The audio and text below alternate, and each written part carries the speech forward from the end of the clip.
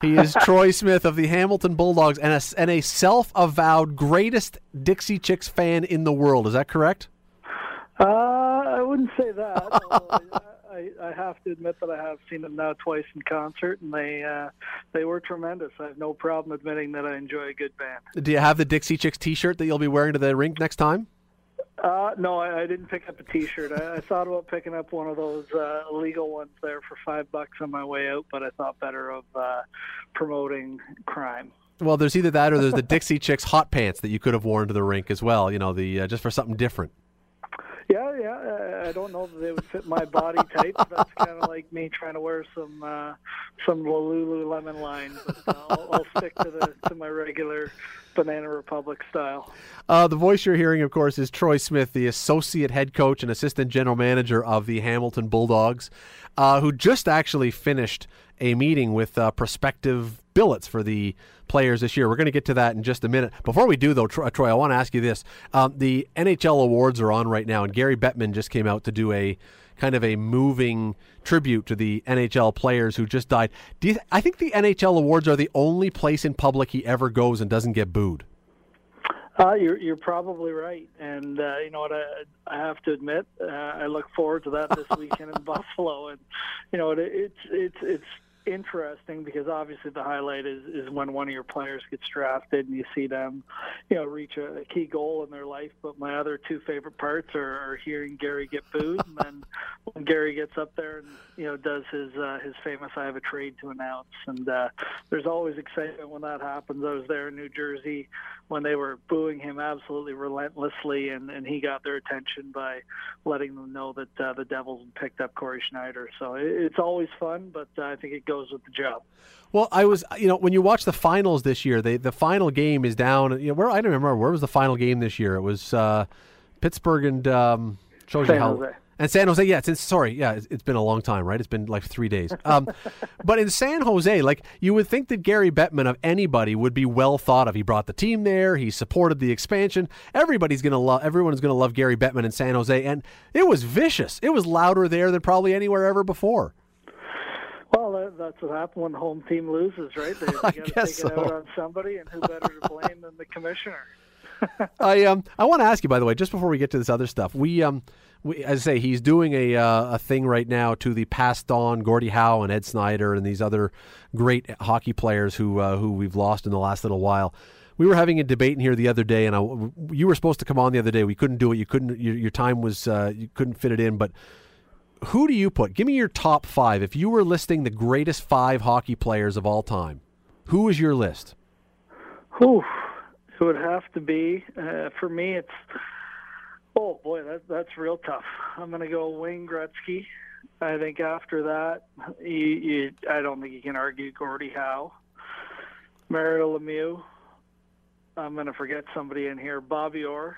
And I'm going to go with the Hamilton favorite, who I believe is underrated still, and Harry Howell. Really? As one of the top? Oh, wow. Well, you know what? Him and Harry would love that. Personal choice. Yeah, no, and that's okay. You're allowed to be that way. If you're talking purely as great human beings, absolutely Harry's in there. I don't know if he's top 5 all time, but we'll give him that. We'll absolutely give him that. It's Harry truly is one of the great guys. Are you a year-round hockey guy, Troy? Do you step away, or are you like hockey?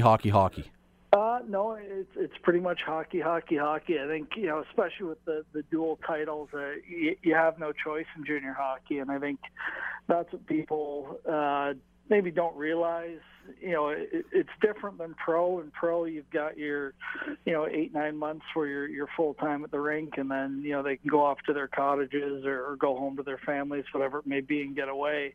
But in junior hockey, there's so much on the go, whether it be our import draft that's coming up, getting host families ready for next year, trying to sign players, and then billet families. So you wear a lot of hats in junior hockey, and it's really a good place to grow and a good place to build your experience to move on and be a valuable asset in different areas when you do turn pro. How do you explain to people, because again, the OHL is still very new here. I mean, we had it a long time ago, but relatively speaking, it's very new.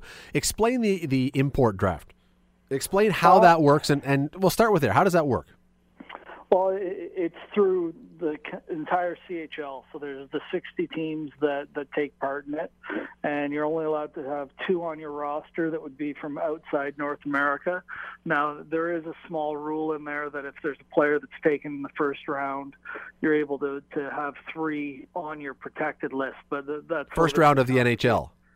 Yeah, first round NHL draft pick. Now, the way it works, it's a little bit more difficult. It's actually a draft where you probably spend more time on one player than you do, in a lot of the priority selection. It's probably about the same amount of work because, you're constantly on the phone with agents to find out what their contract status is over in Europe. Will they come? There's a variety of different things, finding out what type of person they are, finding out what kind of player they are. And it's just a lot of phone calls, but that all takes place on Tuesday after the NHL draft, which allows a little bit of clarity as to who's coming over. And, it's online, and it's an exciting draft for the people that are involved. I think from afar, it's a little bit dull just because you really don't know what you're drafting. Well, how do you scout? Because I understand here you can the Ontario Hockey League with a few teams that are down into the States, but you can scout around Ontario. It's a drive to go and look at a guy. You like a guy who plays in Don Mills or wherever, you can go see him. How do you scout the guys who are overseas in Russia or Sweden or wherever and actually have any idea if they can play? Well, we were lucky this year because the under-18 tournament was in Grand Forks, North Dakota. So Steve and I took a trip down there and saw a number of the players that are eligible. In other years, you may have to go overseas to see that. And beyond that, it's relying on the relationships that you have in hockey. And that's, trusting guys that are NHL scouts that have seen these players in their travels. And the other side would be, some video scouting. Video is so prevalent now. And I'll use Yannick Weber as an example as a former American Hockey League Bulldog. I can remember my first job that I had to do for Pete DeBoer in Kitchener was video scout Yannick, and it was taking video from the World Junior Tournament and breaking it down and then basically presenting to Pete what I thought Yannick could be for our hockey club. And thankfully it worked out well to where Yannick was a solid player for us and obviously has went on to a great career. But is it? I mean, it really sounds, Troy, like it is in much more large measure than the priority selection. It's a bit of a crapshoot. It is. You can make your mistakes for sure. I think, obviously that happens. And, it is a crapshoot because you have to trust that the agents are being honest with you that a player will come or won't come, whatever it may be, whatever their contract status is. It's definitely more difficult to navigate your way through, but that's where trying to build relationships, whether it be, with scouts that you trust for proper information or agents that you trust with proper information is really important. What number do you guys draft out of the 60? We're at number 11. 11. Is he played overseas last year? Is Austin Matthews available for the Bulldogs?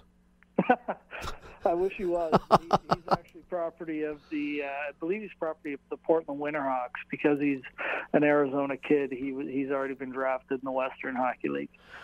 Just before we get, I do want to get to the billet stuff, but just before we get there, there was an announcement today officially that Las Vegas was going to be the home to a new NHL team. We've known this for quite a while. You played hockey, as I understand it, for a year in, where did you play? In Louisville? No, in Louisiana. Yeah.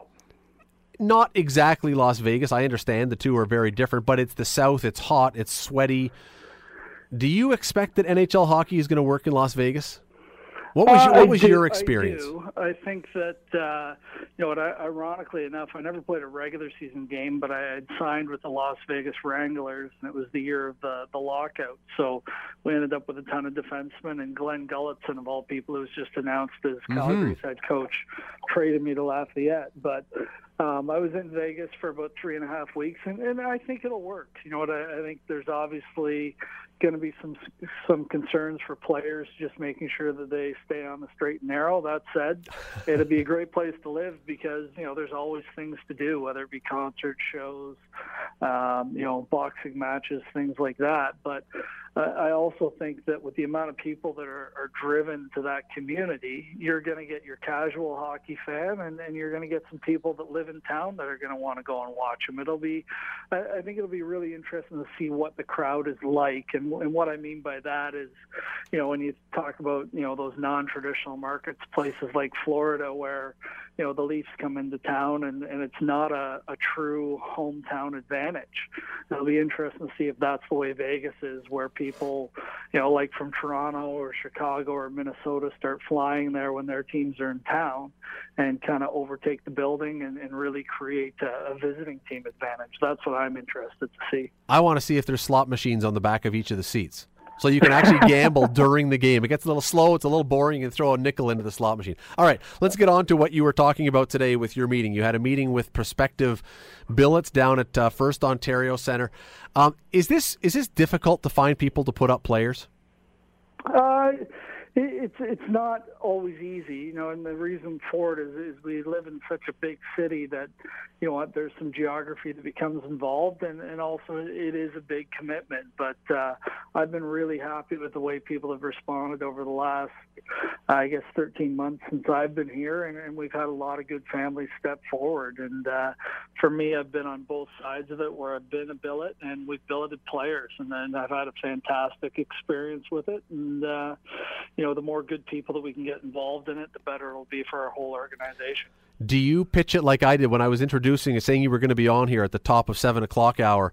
I pointed out the fact that, all you have to do is say one of these players could be like Wayne Gretzky. You could be billeting Wayne Gretzky. That makes it very appealing to people. I mean, of course, if you get the fourth line guy who plays 1 minute a week and goes nowhere, it's less so. But you could have the Wayne Gretzky of your generation in your house for a whole year. You could, for sure, or you get the Troy Smith who plays the 1 minute, like you mentioned. But he rakes the leaves and cuts the grass, so that's okay. Yeah, exactly. For me, it's more about the relationship, and I'll use the two guys who lived with us, Sean McCosh, who went on to a great American League career, a cup of tea in the NHL.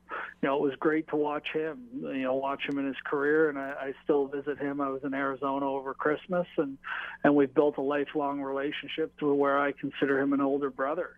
The other player that we had was more of the one shift a game guy, and Todd Gleason, who now lives in North Bay, and I visit him every time we're up there. And I guess what I'm getting at is it's great if that player ends up being an NHL player. By the same token, if you watch him move on to CIS hockey and build a family and things like that, it's more about building that lifelong relationship and having just something added to your life where it can be somebody who becomes an extension of your own family. Can anybody do it? I mean, I'm assuming there are some restrictions. If you have a lengthy criminal record or something, you're probably excluded. But, I mean, who could actually apply if they wanted to? Anybody can apply. Each player that we have is different. He's a different individual, and part of my job is to try and take the people that are kind enough to open their doors to our players and try to put together that puzzle where I place the player with the right situation. And, at some people, some of our players will have allergies. So if there's a dog, it may not work. Whereas we may have a dog lover who tells me, hey, I want to live in a place where there's a dog or where there's lots of kids, or, it could be the opposite. I've had singles do it. I've had couples do it. I've had people who have kids. I have people who are empty nesters, never had kids. It's a variety, but there's no real perfect formula for it. It's just about trying to find a match for each one of our individual players. So, Troy, if somebody was interested in doing this, even if they were just interested in exploring whether they were interested in doing it, how do they reach out? How do they get to check out more about this? I know there was a meeting tonight. Obviously, they can't get there for that. So how do they follow this up? It's very easy. Just go to email info@hamiltonbulldogs.com, put in the subject line that you're interested in the host family. That'll be forwarded on to me, and I'll contact them from there. It would. It actually, you know what?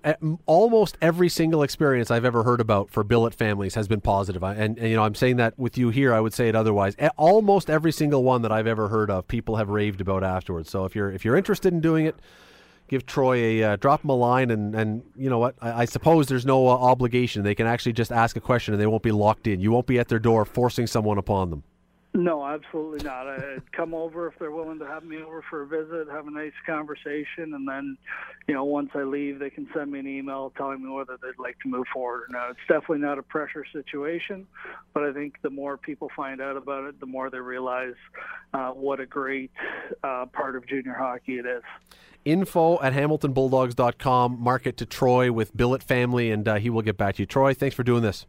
That's great. Thanks a lot, Scott. That is Troy Smith, the associate head coach of the Hamilton Bulldogs.